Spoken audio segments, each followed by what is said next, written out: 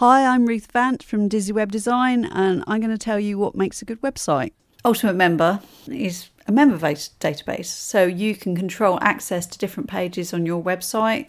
So, for instance, if you're teaching classes and you've got different students and you want them to access different information, you can do that. You can control areas just for people that are logged in. And also you've got a database of users then. They can add their photo, they can add more information about themselves. So you could actually have members that can look at each other's profiles. Depending on what your business is, you might want to use that for different things. Or you can keep them completely separate from all the other members. It depends how you want to use it. You can also use this, there's an add-on for Ultimate Member you can use with WooCommerce. So you've got a shop and you only want certain customer types to be able to buy certain products. You can do that with Ultimate Member as well.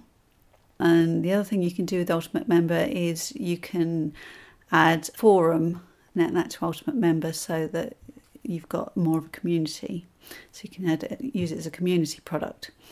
So the base Ultimate Member is open source plugin, so you get that for free. And then if you want to add the WooCommerce module, you can buy that. And if you want to add the forum module, you can add that. And there's several other things. It depends what kind of community you want to build with it, really. It's nothing to do with Event Manager. You can have Event Manager on there as well, and you can. So you have profile. If you've got Event Manager, each member has a profile. So about me, what I've looked at, what I've posted, what I've bought. And then you could add on Event Manager tab that says what bookings, what events I've been to, if you wanted to do that as well. You literally you are a member on the database and it remembers all the things you've done, just like any other user, but you only have access to certain things. So you can have your own little All About Me page if you want, but that's kind of relevant if you want other members to interact with other members like you would on a forum.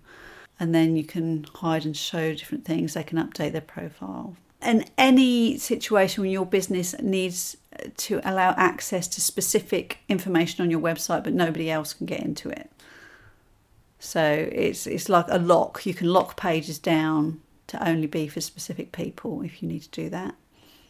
Now, Visual Composer is not a free plugin. It is a paid-for plugin which you add on to WordPress, and it allows you to lay out every page however you want.